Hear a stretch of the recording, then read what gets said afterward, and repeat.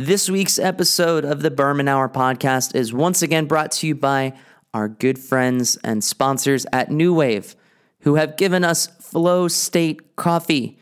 Now, this is coffee for creative types like you and me. Think of being in a flow state, kind of like being in the zone. You know what I mean? You're totally engaged in what you're doing, and you are absolutely focused with precision on whatever it is you're producing or doing or creating. And that's why New Wave developed Flow State Coffee. It's coffee blended with a little bit of raw cacao for some nice, delicious flavor. And there's also a little bit of L-theanine in there as well, which is a helpful amino acid that naturally reduces stress and naturally reduces anxiety. And when you drink Flow State Coffee, you get the energy that you get from coffee, which is good, but you get it with a refined focus that helps you tackle whatever it is you need to do during your day. Once again, this is really focused on creative types, but it's not limited to creative types. If you're a coffee drinker, you'll love this stuff. It's great. And let me help you get 10% off your first order. I need you to go to newwave.co/Berman. That's NOOWAVE.co/BERMAN. Super simple, super delicious, and this shit's good. It helps me stay focused in the morning. It helps me stay focused in the afternoon when I have my afternoon coffee. This is what I drink, and this is what I want you to drink. So let me help you get 10% off. Go to newwave.co/Berman and enjoy the pod.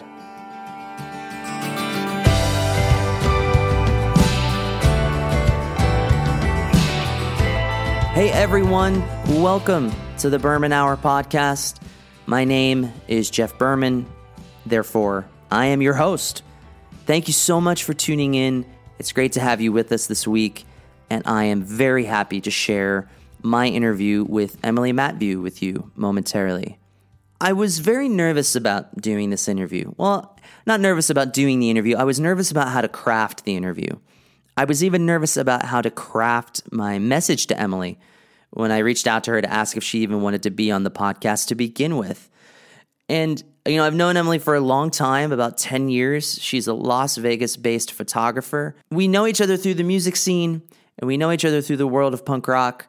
But Emily is now transgender and is going through the transformations involved with that and dealing with the real struggles of that. And I wanted to give her an opportunity to share a little bit about what that's like, if she was willing to do so. I wanted to give her a platform that she could offer, solace and camaraderie to other people who have dealt with gender dysphoria in the same way that she has. And I'm really impressed with how she opened up. I can't thank her enough for being willing to come on the show, but the fact that she really opened up and really poured her heart out in this interview is really quite something, I was very taken aback by it, and it put me at ease because I wanted to, whatever. It's a podcast. It's not that important in the grand scheme of things, but I wanted to do a good fucking job. And I really wanted to make Emily feel comfortable, and I wanted to give her a platform for which she could say what she felt she needed to say. She's been through a lot, and she talks about her struggles leading up to her decision to fully transition, and the struggle she had making that decision, the struggle she's had after that decision, and the struggle she's had being transgender in the world during a global fucking pandemic. I mean, that shit's monumentally difficult, beyond anything that I can fathom. And by comparison, if I'm able to work harder at saying the correct pronouns and being more mindful of that, that's easy by comparison. And I think that, this conversation really points out the fact that we can all be better allies, whether it's to somebody in our family, somebody in our friend group, somebody that we just work with, or even a stranger. It doesn't take a whole lot of effort to be extra nice and to be extra mindful and to simply apologize if you fuck up with pronouns, as I am wont to do sometimes. So I really hope that everybody enjoys this conversation with Emily. We talk about her transition. We talk about fabulous Las Vegas, Nevada. We talk about punk rock. And she currently has a photography exhibit that is running now through the 17th of November. So if you are in the Las Vegas area, go to the Whitney Library and check out Emily's photo exhibit called Explosion of Silence. The title is a Lawrence Arms reference for those keeping track at home. Explosion of Silence at the Whitney Library, where you can see photos that Emily has taken for the last decade. Big bands, small bands, you're going to know who they are. It's going to be great. I highly recommend it. At the Whitney Museum, now through the 17th of November. This week's episode of the Berman Hour podcast is also brought to you by our friends and sponsors at High Spirits Shirts. Now, chances are you have seen the shirts and sweatshirts, maybe even the onesies and the beer koozies from High Spirits Shirts on the people you know and love in the entertainment business. You just didn't know what you were looking at. Ron Funches. I have not seen Ron Funches on television in something that's not a High Spirits Shirts t-shirt or sweatshirt in what feels like years. Same can be said for Mr. Sam Roberts, the wrestling podcasting legend himself. He's always wearing t-shirts from High Spirits Shirts. Melissa Villasenor from Saturday Night Live is often seen wearing a sweatshirt, tie-dyed, by the good folks at High Spirits Shirts. Now, if you check them out at High Spirits Shirts on Instagram, you can see what they've made already, and you can order it and wear it, and it'll be great. Shipping is really easy with them. They're awesome. Or you can make custom orders. You can ask them to make something for that special someone in your life. You don't have a gift idea for Christmas.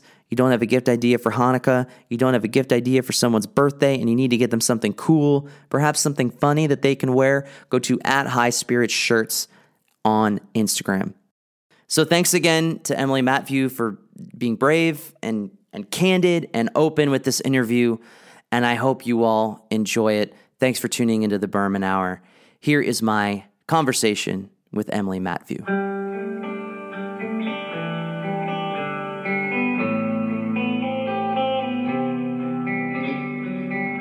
Or a Less Than Jake song, I guess. It's interesting you say that because History of a Boring Town by Less Than Jake, I mean, that was one of the songs that I heard and thought, oh, I guess I'm okay if I don't leave my hometown.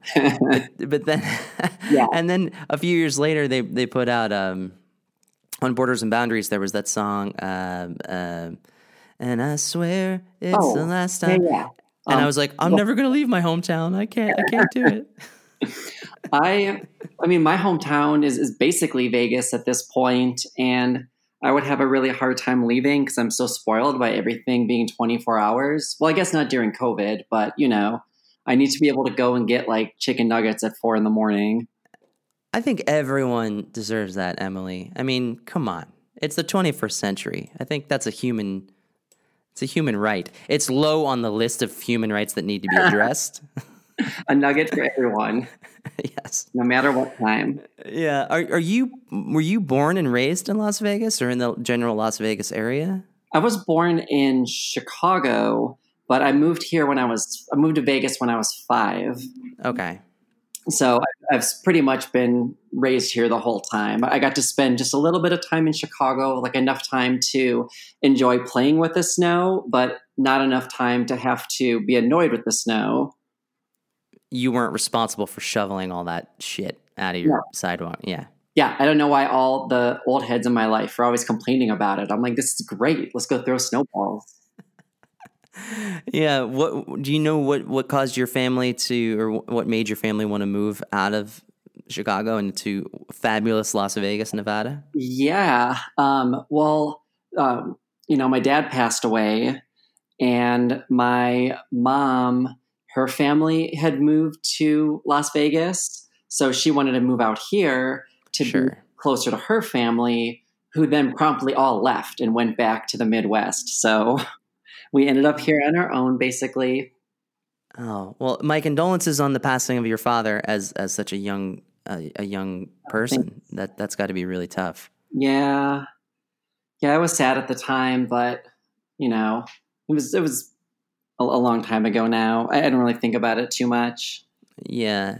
And now that I hear you talk, and we're not in a noisy restaurant or we're not at a show, I can hear Midwest in your voice, Emily. I've never noticed that before. Yeah, sometimes people say they can pick it up. I don't know. Maybe I guess I got a little bit of it from preschool. There's not much in there, but it's in there. I have family in the Chicagoland area, and when I hear them talk, oh my God! I mean, I can hear it. Or if they start talking about the Cubbies, oh my Yeah. God, Or the Bears. or the Bears. Yeah, you have a little bit. It's not much. It's not much. Yeah, that's wonderful. I mean, Vegas. People don't associate Las Vegas as a great place to live because, in a lot of ways, it's America's playground for debauchery of all sorts. Can you speak a little bit to what it was like, as a little kid growing up in a city like Las Vegas? Yeah, I mean, as a little kid, I I don't really think I thought about it that much as a little kid because even though I came here from Chicago, I was so little in Chicago that it wasn't like I was experienced with a lot of things. So growing up here as a kid, um, it, like at first I didn't think anything was that weird, that like all of our movie theaters are inside of casinos or, um, when we'd go out to eat, it would be inside of a casino. Not everything out here is casinos, but we just lived next to a casino when we first moved out here. So, I didn't think about it too much as a kid. It just seemed like a regular place to grow up. Going to school out here, just doing all the regular stuff you could imagine. I don't think I realized how weird it was until I got a little bit older because I worked for the school district for a long time in my 20s and doing things like going on field trips to casinos, going past all the like strip club billboards and hot girls directly to you billboards with a bunch of middle school kids. It made me think a little bit more about how it is kind of weird out here sometimes, but I don't think it's as weird as people think. When the internet started becoming a thing, when I was in middle school, I think I kind of started to realize that too, because I would be chatting with people on like punk forums and comic book forums and stuff.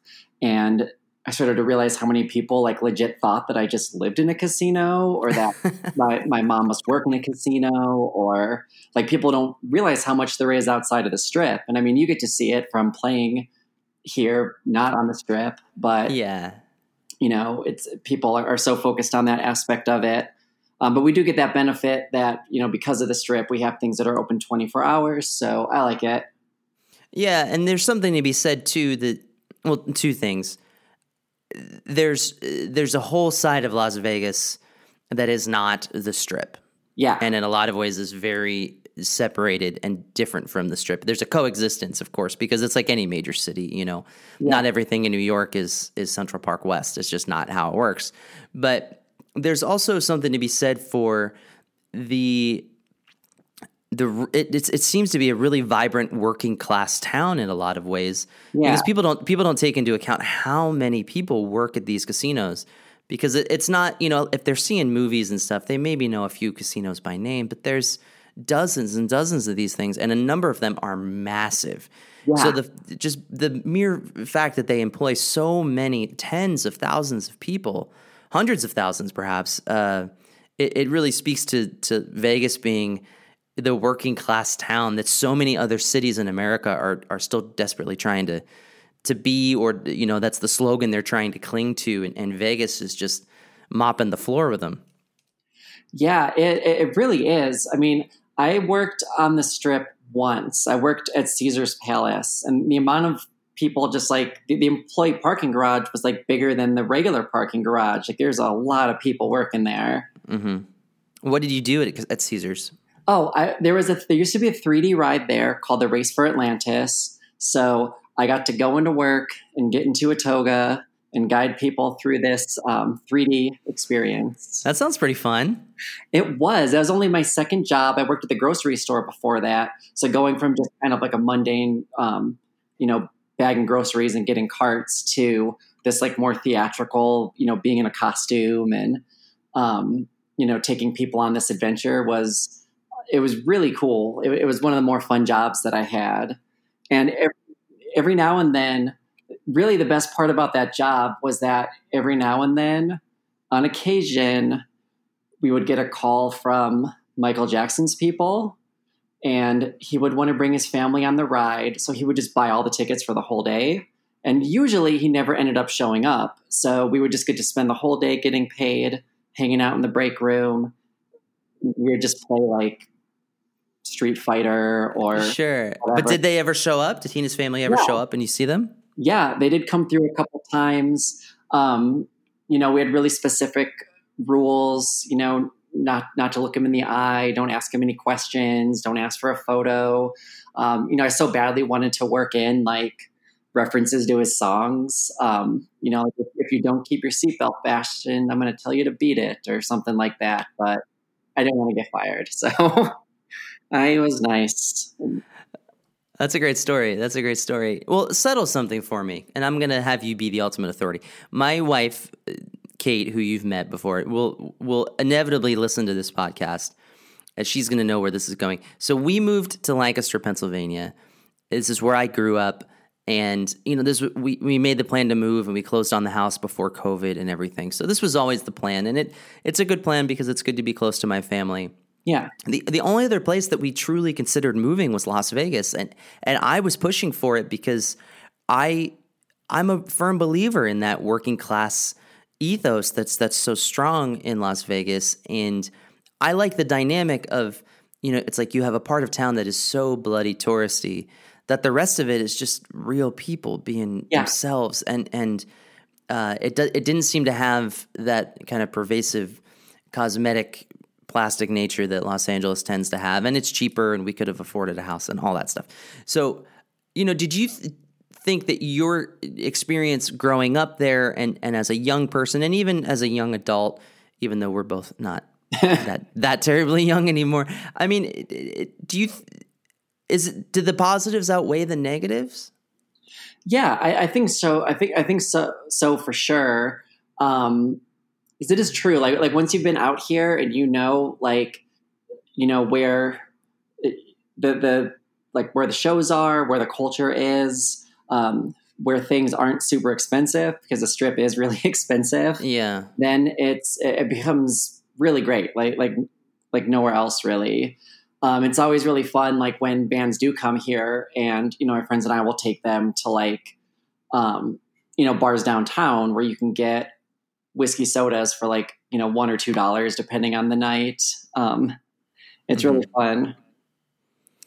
Yeah, I think now, and COVID notwithstanding, but let's say 2019, it's very easy for somebody who's in the punk rock and hardcore subculture to look at Las Vegas and think, oh yeah, there's a substantial kind of underbelly of subculture there, because of punk rock bowling being practically 20 years old at this point, where there's always kind of been this at least annual influx of, the punks, for lack of a better term. But can you speak to what your experience was getting into the underground subculture, the punk and hardcore, and just what it was like in a city like Las Vegas that at a certain time was not known for that? Or was it? And we just didn't know? Yeah, I mean, I got into punk during middle school and early high school, and it was that period of time that punk got really big. When Green Day blew up and Offspring blew up, Bad Religion was getting huge, Rancid. So it just seemed like there were so many local bands. We had this venue called The Hundredge, and there was a smaller venue connected to it called The Sanctuary. So every weekend, you'd have a band like NoFX or the Circle Jerks or something playing the Hundredge side. You'd have the smaller bands like H2O, Saves the Day playing the smaller place in the back, plus all the local bands that we had. So, having that growing up, I feel really fortunate.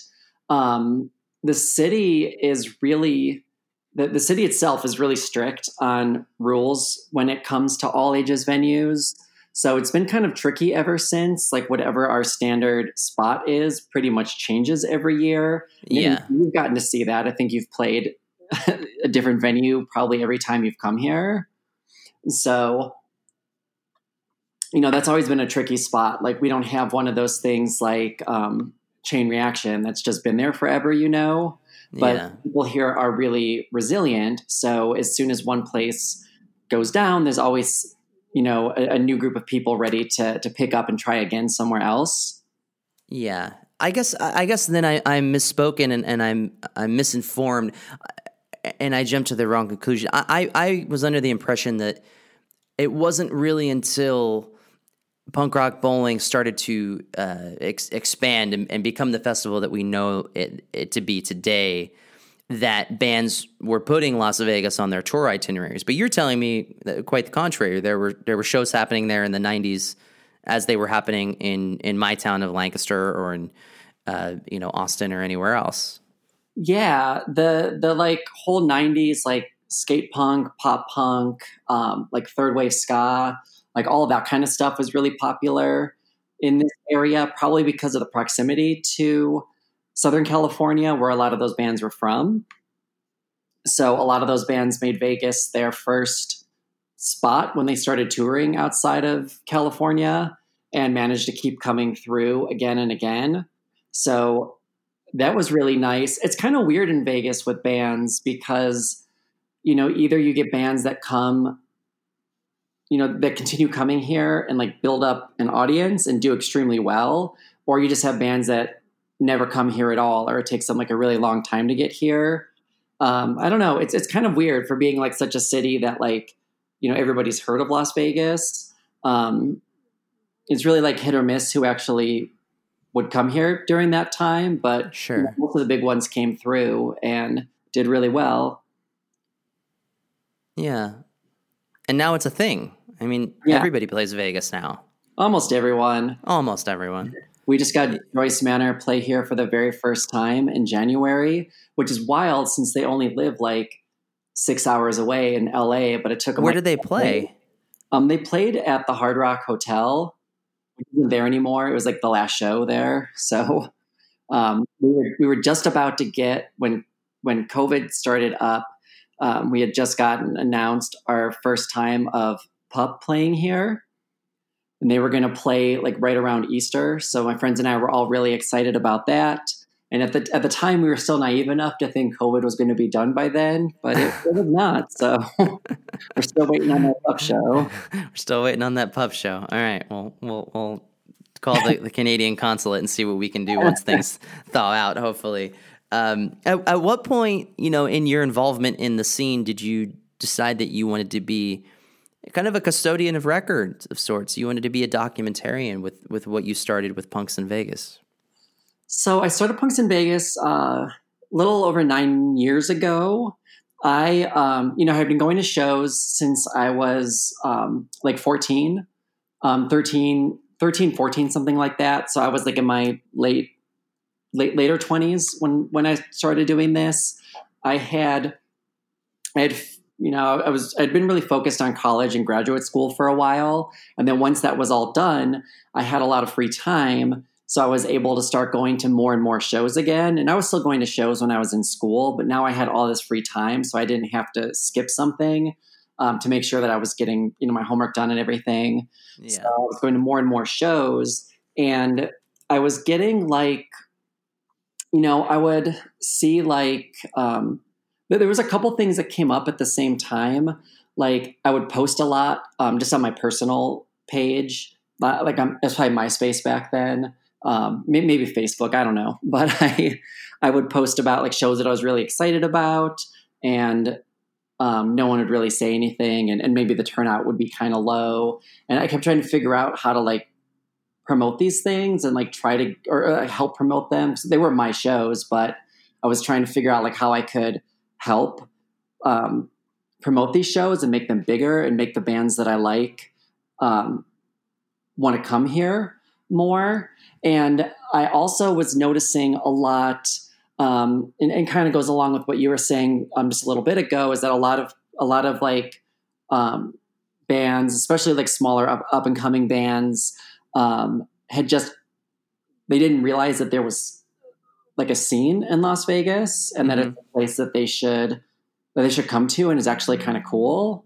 So I just thought, I've always wanted to be I've always wanted to be a writer. Like being an author was like my dream job when I was a kid. And now I'm a librarian, so I kind of work with authors.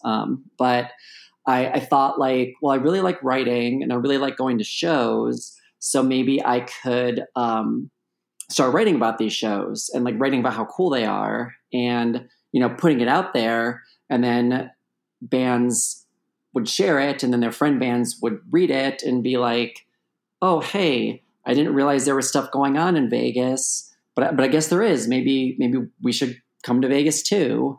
And that was kind of like the genesis of starting that. I just, I was talking over the idea with a friend at dinner, and he was like, it's my friend Aaron Bautista, and he was just like, yeah, that sounds like a cool idea. So I just went home and did it and just started doing it.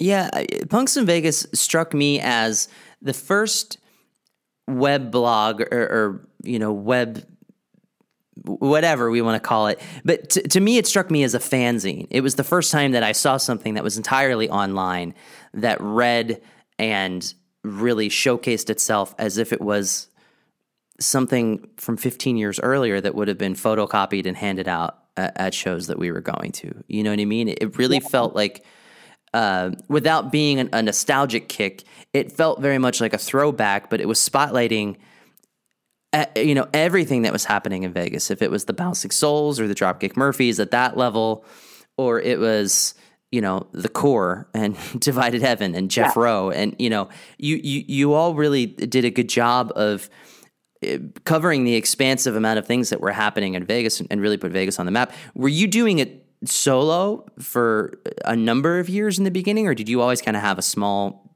crew of people with you? In the beginning, it was essentially just me. My partner at the time helped with editing my stuff. I think she was just basically like, there's too many spelling errors. I can't read this. I'm going to edit your stuff. So that was extremely helpful. It's good to have somebody like that around, though, with that kind of stuff. Yeah, I was really glad that she was able to help out and kind of make things look a little bit more professional. But for the first little bit, it was just me as far as creating the content goes. I really didn't envision it at all when I started as being, what it's become is more of a community project. It was just like my blog to talk about things that I liked. And I did like try to keep, the focus, you're saying with the smaller bands and bigger bands was very much intentional, because I had this idea, like I just wanted to talk about the things that I liked, whether they were, huge bands, tiny bands. I also had this idea of like sometimes you meet people and they'll be into those bigger bands, right? Like they'll be into the Bouncing Souls, like that'll be their favorite band. And then, trying to reach those people and be like, hey, if you like the Bouncing Souls, there's this band, the Core, that kind of sounds like them and even covers them sometimes. And they're right here in town and you can see them all the time. And out of, a venue that, it's not the House of Blues, so that the venue they're playing at, the beer isn't $18. So yeah. The ticket is cheaper. The drinks are cheaper. The parking is cheaper. Yeah. And I wanted to try to make that connection. And then even for like bands that were touring, you have some people that only go to local shows, like just to come and hang out with their friends. So I kind of thought of it the reverse way too. Like, oh, well, maybe some of those people will be like, oh, there's like a mid-level band coming through that I've never heard of, but they sound like this band that I'm friends with, so I'll come and check that out too. So I was just trying to get that connection going in people's heads, that there's this stuff going at. And there's just like that like tendency for people to just stop listening to new things when like they're out of high school or whatever, and then they just think like there's that Hard Times article that it's something like Scene died exactly the moment this guy left or whatever. Yeah. But I would just like think about that kind of stuff, since I was in my mid to late 20s at that point, I knew a lot of people like that. So I wanted to be able to showcase to them too, that like scene's still going on. It's still pretty great. You should come check out a show sometime. Yeah, and I think you and I are roughly the same. I'm 38. How old are you? 37. Okay, so more or less. I mean, but you remember a time where punk rock was not exclusively on the internet. Yeah. And, when I was playing in my first few bands, and we were fortunate enough to go, just to Philadelphia, and we would play with a band from New Jersey or something. Yeah. And we would get zines from other places, and it was very much a window into what that scene was like. Spell checking be damned. Like it was just it was a great view into that. And I really give your site a lot of credit for me wanting and incessantly bothering my then girlfriend and now wife, that I was like, Vegas is always fun. It's always cool. It's more affordable. Let's ditch LA and go to Vegas. So maybe we'll be there, maybe in 30 years we'll be there to retire, and we'll be we can meet up at a tiki bar and have a drink with you. It's like we can go to the Heart Attack Grill again. Yes. Oh, that's right. That's right. It's truly the best idea to do before I had to go shoot 20 bands of punk rock bowling is eat 20 pounds of hamburger. Oh my gosh, I forgot that we did that. Oh yeah, for those that are listening that aren't aware, if you've been to downtown Las Vegas, there's a restaurant called the Heart Attack Grill where they have, like an elephant scale or a truck scale or something outside, and the whole gimmick is that you have to wear like scrubs or something. You have to wear the scrubs that you wear when you're a patient at a hospital, and like they have TVs that aren't playing sports; they're just playing the owner on Jerry Springer talking about how he takes pride in giving people heart attacks. It's just my God. And if you don't finish your meal, they hit you with a paddle. Yes. I've never been so terrified to finish my food. I know, exactly. Oh, I completely forgot about that. And I would not recommend that restaurant. It's not like the burger was great. No. It was great company, but the burger not so much. Well, you have a photography exhibit. Yeah. Dare we call it a photography show that's coming up. It's actually happening now. It's running through the 17th of next month, and it is at the Whitney Library in Las Vegas, and it's called Explosion of Silence, which I think is a Lawrence Arms reference. Yeah. Is that correct? Yeah. Okay. You got it. Like, no one else has no one else that has said it to me. They're always like, where did you get it from? I was talking to my friend Chris yesterday, and he's like, oh, what song is that from? Chris from Span Rainer. And he's like, what song is that from? I'm like, you covered that song. Your band covered it for Punks in Vegas. But Chris is such a poser. We're calling him out. Chris, you're a poser. You didn't know 100 resolutions? Oh, my goodness. I clicked no, but but yeah, as far as the name goes, I actually, so if people are listening and they don't know, I do these acoustic sessions with Punks in Vegas, and they're called the Strip Down Sessions.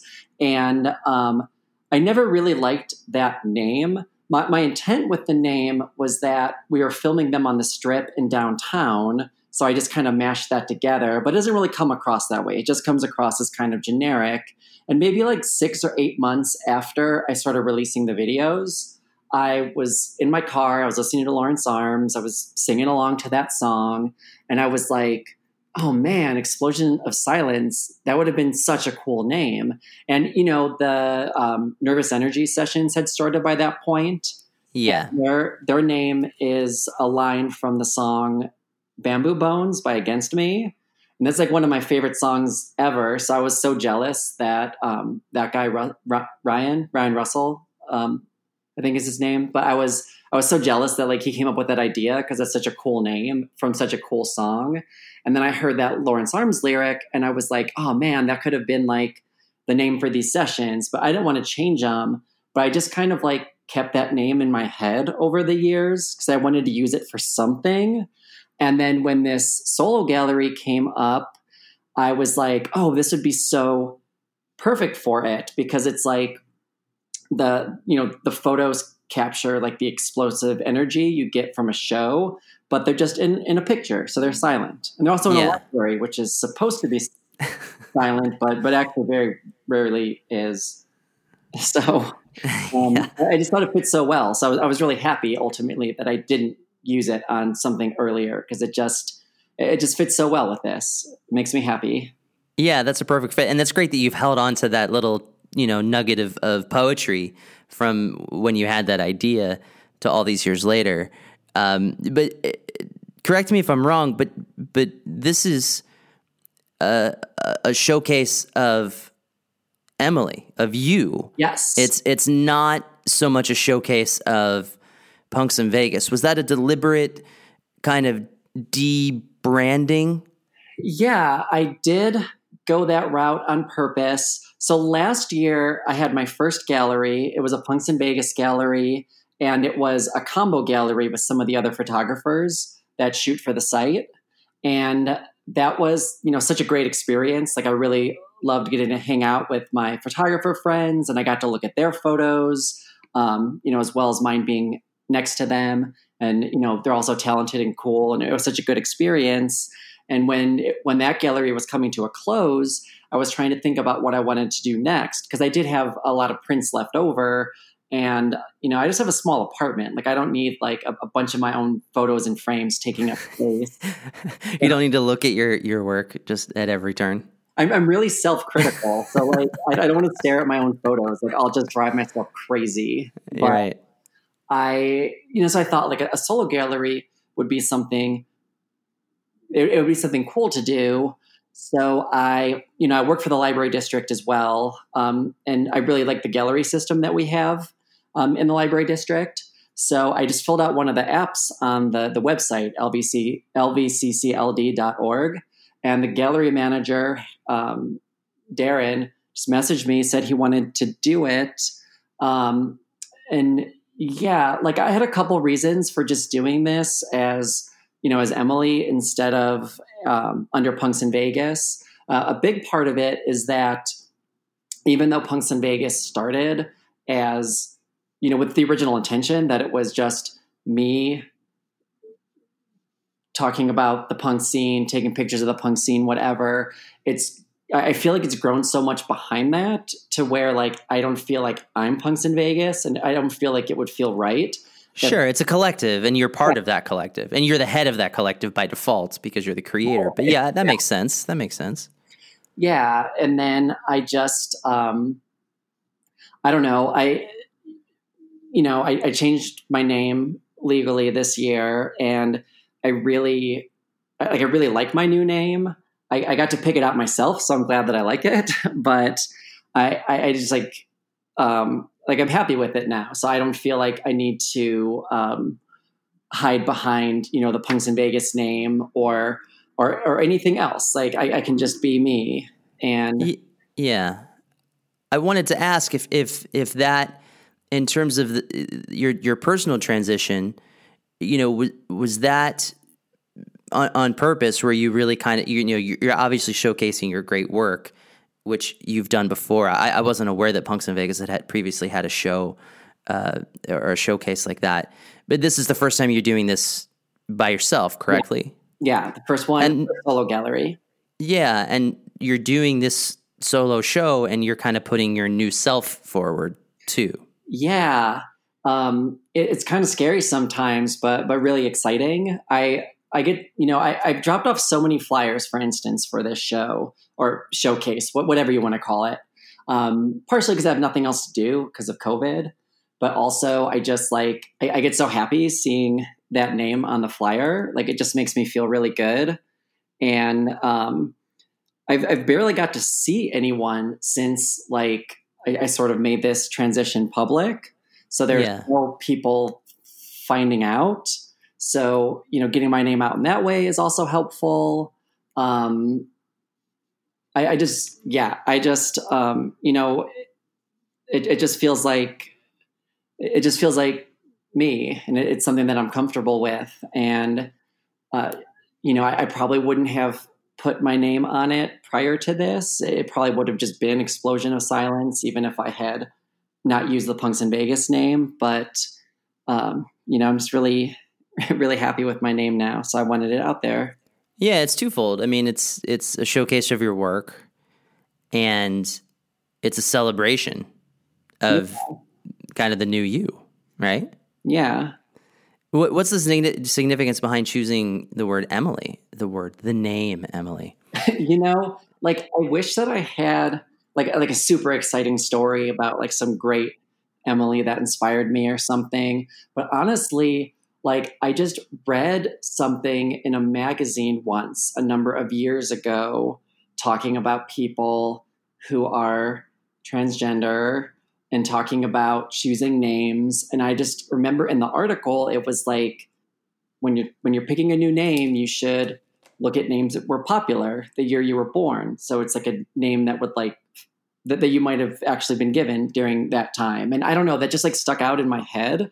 So when I was trying to figure out what name to change to like change my name to, I pulled up a list of names from the year I was born and just kind of looked up and down them and tried to see like which one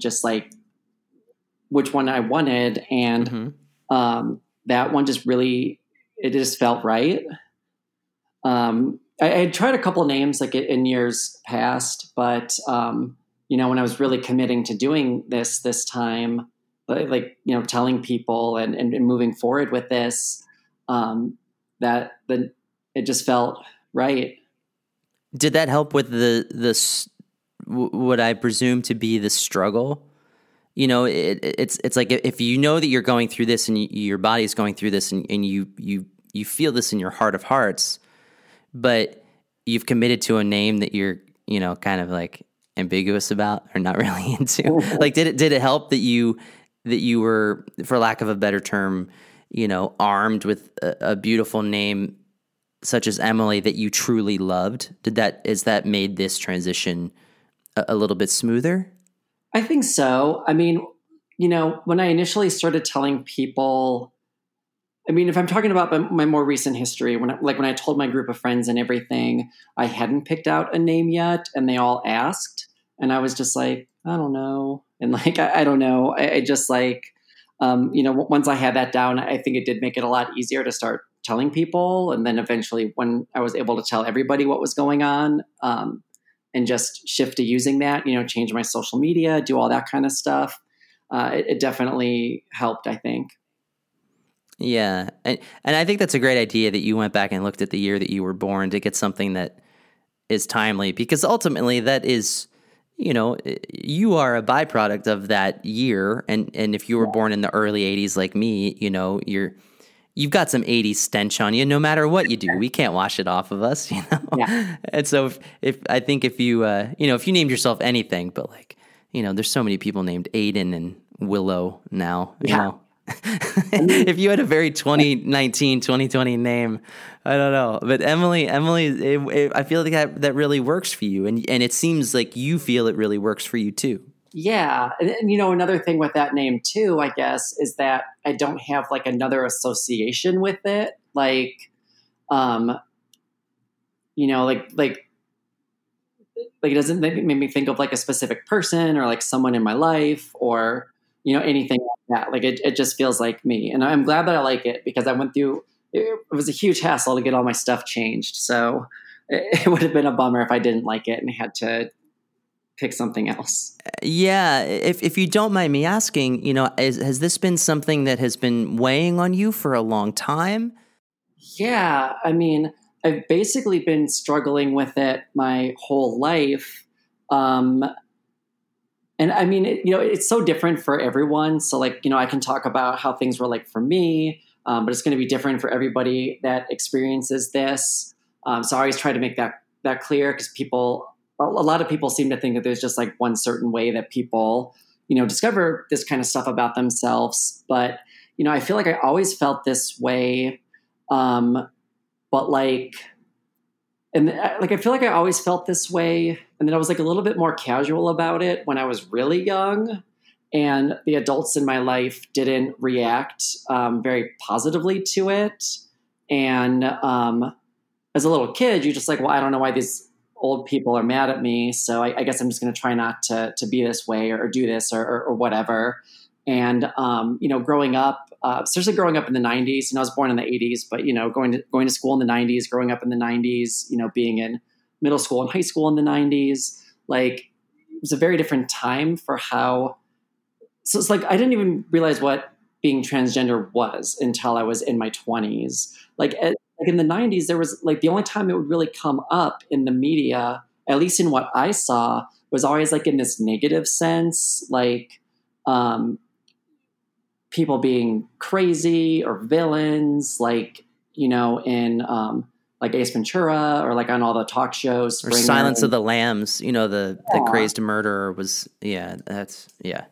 It's So like you were pigeonholed culturally for generations. So it was really hard because, I could feel some way about myself internally, but then the way that the things that I was seeing in the media were making me think like, well, that can't be me because I'm not like these people that I'm seeing on TV. And it seems silly in retrospect, but like as a kid, it really made me like push a lot of stuff down deeper than I should have. And, things, I would find different ways to distract myself. And a lot of the way that I distract myself was being in relationships. And, when I would start a new relationship, I didn't really think about it as much because I would be really hyper-focused on this relationship or really hyper-focused on school. And, but, I still had this thing going on in the back of my head that I just wasn't talking to anybody about.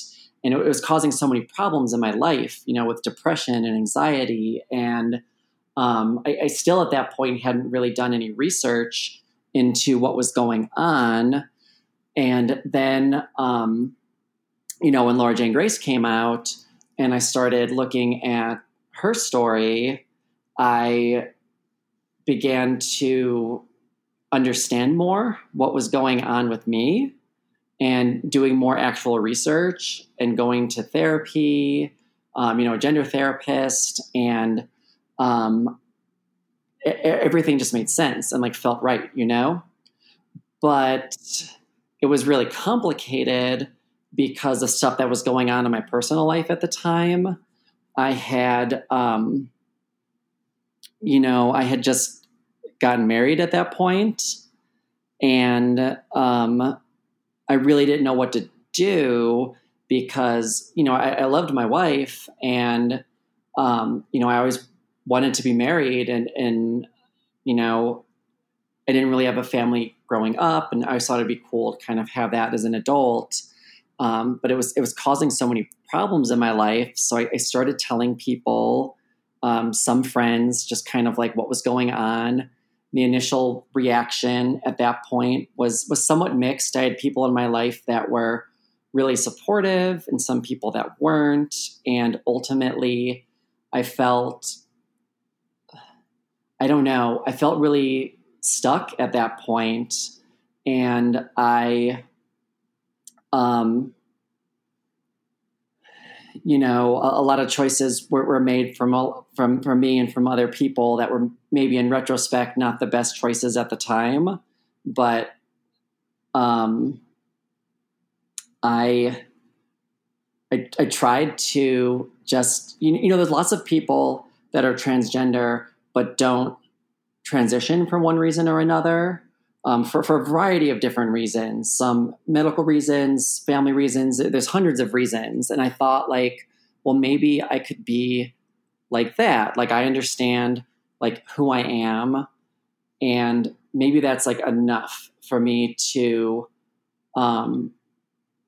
like feel better, but it just wasn't. Like I knew what I needed to do, but I just didn't know how to do it. And eventually the marriage ended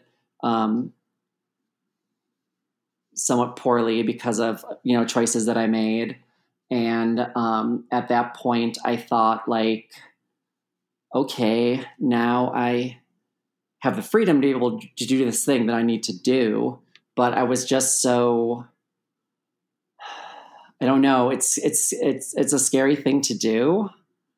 And I felt like I had lost the nerve, and I had all these new friends now, and still a lot of my old friends too, of course, but I had like a new support system, and they're all so great. And I still just like didn't feel like I had the nerve. Like I didn't really know what was going on. I thought that maybe I just lost the nerve for forever, that I would never feel confident enough to bring this up again. And it just started, progressively destroying my life. Like I was coping a lot with alcohol, to a somewhat dangerous extent. And, I knew what I needed to do to feel right, to feel good. And I put it off for longer than I should have. And the partying got a little bit too out of control. And at that point I realized that I needed to to confide in my friends what was actually going on, like why things were the way that they were. And luckily those, I feel very lucky that the people in my life and those friends were so nice and so supportive, and, no hesitation, no weirdness. They were all just so great about it. And it was really hard for me to talk about it first, just because I was scared about losing them. Like I had lost people in the past, but things went really well. And, I was going to do this either way, but it really helped with my confidence, because I had a whole lot of people to tell after I told them. So yeah, and it's like people had your back, Yeah, it makes so much difference. It makes a lot of difference. I would have done it either way, but I was really lucky. Yeah. Well, thank you for sharing that, Emily. I mean, that's really tremendous, and you deserve a lot of credit for being so brave. And I think it's also very telling that how selfless you are in, respecting and understanding, the collateral damage that occurred as you were kind of corralling towards this new discovery of yourself. It was not a perfect change as you described. And, do you feel as if the good and the bad that have happened, like, are you in a comfortable place now, COVID notwithstanding, but kind of considering? Yeah, COVID notwithstanding, which is a whole separate thing, is like when I imagined, when I imagined being able to transition, which I did every day for a really long time. I never imagined that it was going to be during a global pandemic where so much was up in the air as far as like doctor's appointments and everything else I have going on. Yeah, I want to ask, I mean, was that just like another round of hurdles and just postponements and things that you kind of had on your calendar to get done, but now you couldn't because of this pandemic? Yeah. I mean, when I decided that I was going to finally do it, that I was going to move forward with this, I had a very specific timeline in my head. And, I always like plan things out, which I think has really been helpful with Punks in Vegas. Cause I plan out like, we're going to get the coverage up at a certain time. And, with the transition, I was like, well, I'm going to make sure all my friends know by Thanksgiving, and I'm going to make sure that like my work knows by my birthday. And I'm going to, start the like laser hair removal on this date. And then maybe I'll be done by this other date. I didn't realize they were going to have to be closed for like 3 months because a pandemic happened and no one could get near my face. But, I have particular surgeries and stuff that are planned that are somewhat up in the air because they involve traveling to other countries that are currently closed to visitors. Oh, okay. But, just as far as like the place I'm in now versus the place I was, even like a year ago today, like I never like imagined how, I guess I never like really imagined like how intense the like mental health benefits of being on hormone replacement therapy is, for somebody who's transgender like myself. because, when I first got on it, I felt really happy that I was able to start. But, like a few months in, even though I was getting a lot of setbacks as far as like the hair removal being postponed and, other things like that, my just like baseline mental attitude has improved like such a crazy, like intense amount that's like hard to describe. Like, and it's not like I'm never sad, because I'm sad a lot. Like there's a lot of difficult things going on, both in the world and in my own personal life, because of all this. It's a hard thing to go through, but just like my baseline self is so much improved in just this amount of time. Like, I really wish I didn't put it off for so long now, because I feel so much better. Yeah. Do you have a peace of mind that helps you, as you're dealing with these postponements of appointments and just the hassle of living in a pandemic, let alone trying to transition during a pandemic?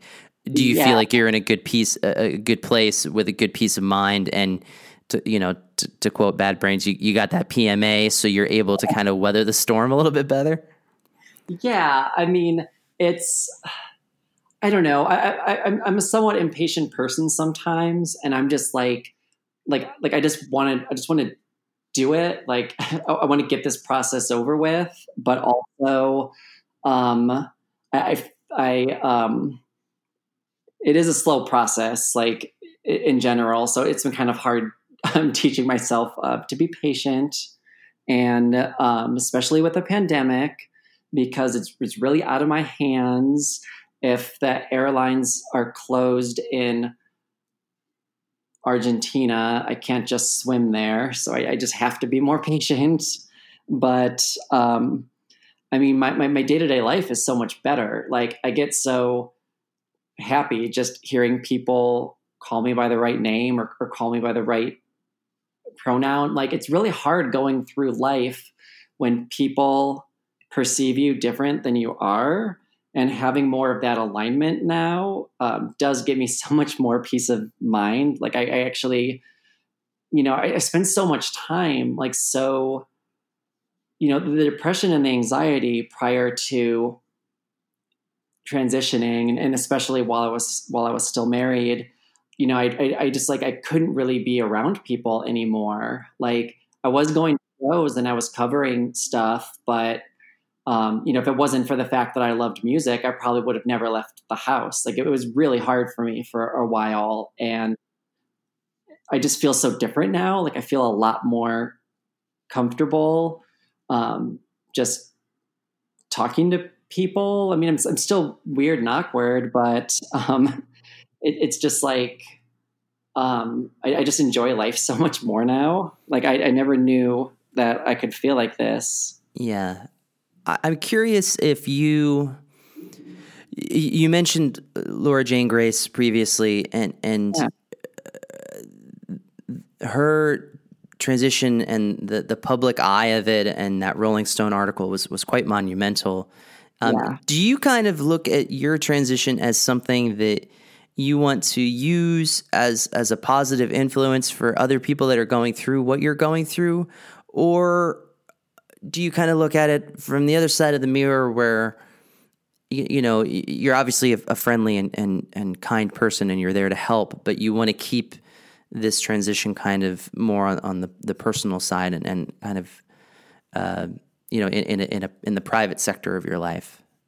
You know what? It's interesting that you bring that up, because there is a part of me as a private person that would like to be a little bit more private about it, but I really make it a point to put it out there, what I'm doing. Like if anyone, looks on my Twitter or my Instagram, which is both just my name, Emily Matview, I post about the stuff I'm doing, like the hair removal or the, now I'm blanking at everything I've done this year. All the issues I've had with getting my documents changed, issues I've had in the past. Yeah, I remember you posting something about the DMV. You got a new passport, correct? Yeah, I got a new passport and a new license, and I saw grown ass people fighting each other because it was the first day the DMV opened. It was scary. I was glad my friend Danny was there to make sure that he stayed longer than he needed to make sure I was safe, which was very nice. But I've kind of been challenging myself, I guess, a bit to put that information out, to get out of my comfort zone, because I do think a lot, and like I'm essentially like I'm not Laura Jane Grace, right? Like she's famous. She was on MTV. Like her transition really changed a lot of people's lives and perceptions. I'm nothing like that, but I feel like if I can help, even one person like understand themselves better, or maybe understand like their transgender child better, or a relative, then I think it's important that I keep putting that stuff out there, because I just keep going back to my situation as a kid. Like I didn't see a positive representation of a trans person in the media until like I was in my like mid to late 20s, and maybe I was just looking in the wrong places, which is definitely a possibility. But like, I didn't see any of that, and my life would probably be very different right now if I had seen that. So if I can help anyone by putting myself out there, that I'm going to keep doing it. Yeah. The irony is, as I was phrasing that question, I realized that we're addressing this in a very public forum on a podcast. I mean, I thought the same thing when you asked me about doing this. I'm like, I've been on one podcast in the past before, and it was my friend Andy's podcast, who does Andy Harrison, who does most of the graphic design now for Punks in Vegas. And I did that because he was doing all the graphic design and everything. But historically, I've been kind of uncomfortable doing stuff like this. But, when you asked me and asked if I was comfortable talking about this kind of stuff, I just felt along that same lines. Like it's important to me to get this kind of information out to people, so that hopefully, it can help. Hopefully, it helps someone. If it helps anyone, then I think it's that. I just have one question for you, and it's something that I've always, I guess I've never been close friends enough with someone who's been transitioning to ask this. But it's quite simple, besides, really trying to mind pronouns and being apologetic when we fuck up, which inevitably I always do. What can we do, as like, as a fellow human, as a fellow punk rocker, like what can we do to help you and people who are in situations like yours to make your day-to-day, transition just incrementally smoother and better? The first thing that comes to mind is really people, I don't know if this is the right word, like people like policing each other. That doesn't sound right. Like people like if you have a friend who is saying shitty stuff about trans people, making transphobic jokes or remarks or something, call them out on it. Tell them they're being shitty. I think people in uncomfortable situations just sort of, not everyone, of course, like I don't want people to get the wrong idea here. I'm not calling anyone out, but people make off-color comments, and people, instead of wanting to rock the boat, just kind of nervously giggle or something. They clam up. Yeah. Just like you would for anything else. I feel like, especially with the punk scene, we're supposed to be an inclusive place. So if there, I feel like there shouldn't be any tolerance for, transphobia, just like there shouldn't be any tolerance for racism or misogyny or anything like that in the scene, and actually in all of life. But just if we're focusing on the punk scene right now. And the other thing I would say is like, if you have a person in your life, a trans person in your life, and like say you're unsure what pronouns they use, or what their name is, or whatever, what name they prefer, just ask. It seems really simple, but I think people will sort of like avoid the topic sometimes because they don't want to make things uncomfortable. Yeah. And, if when you know people for a long time, sometimes slip-ups happen, and that's something that I have to deal with a lot right now, and it's not fun, but like I understand when somebody apologizes. If you mess up, just apologize, and try really hard not to do it again. But just like making sure that you're apologizing and trying, because I can definitely tell when people are trying and they slip up just on accident out of habit, versus people that it's really hard for me. Okay. So like if somebody, like if you hear somebody misgender your trans friend and that person does it, whether it's on accident or purpose, like you should remind that person. Cause like as a trans person, it gets so exhausting having to remind people all the time. So it's kind of it's like you're like policing your existence in a certain way, which I can't imagine is, it's really comfortable. Exhausting. Yeah. So it can get really exhausting. I mean, most everyone's been super awesome, but that kind of slip up happens, and it kind of helps when somebody else can step in and say like, oh, I heard you said this, you should have said that.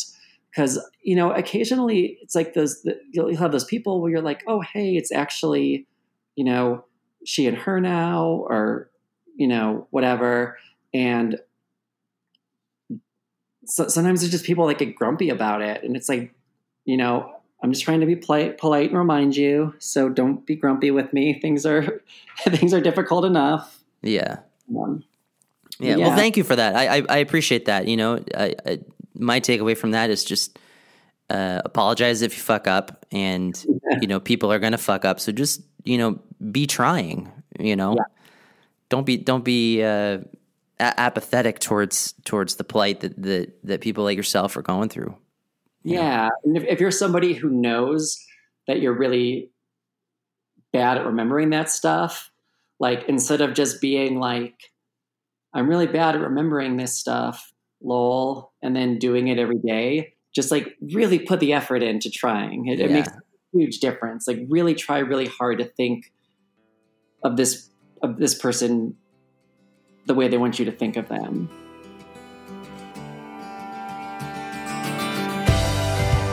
And there you have it, ladies and gentlemen. Thank you very much to Emily Matview for being willing to come on the podcast and talk to me, and being brave enough to share her story. I find it very inspiring, and I know a lot of other people are going to find it very inspiring as well. If you are in the Las Vegas area, Emily Matview has a photography exhibit called Explosion of Silence that is running through November 17th at the Whitney Library. I'm sure if you type that into your Google machine, you can find it. You can also follow along at Punks in Vegas on Instagram. I know they're promoting it on there as well. Thanks to our sponsors, High Spirit Shirts, handmade tie-dye t-shirts by our friends in South Florida. If you want some custom threads that are going to look sweet, hit up at High Spirit Shirts on Instagram. And also, last but not least, the good folks at New Wave, who are giving us Flow State Coffee. Get 10% off your first order by going to newwave.co/Berman, NOOWAVE.co/BERMAN. All right, folks, that's it. I'll see you next time. Let's get at it.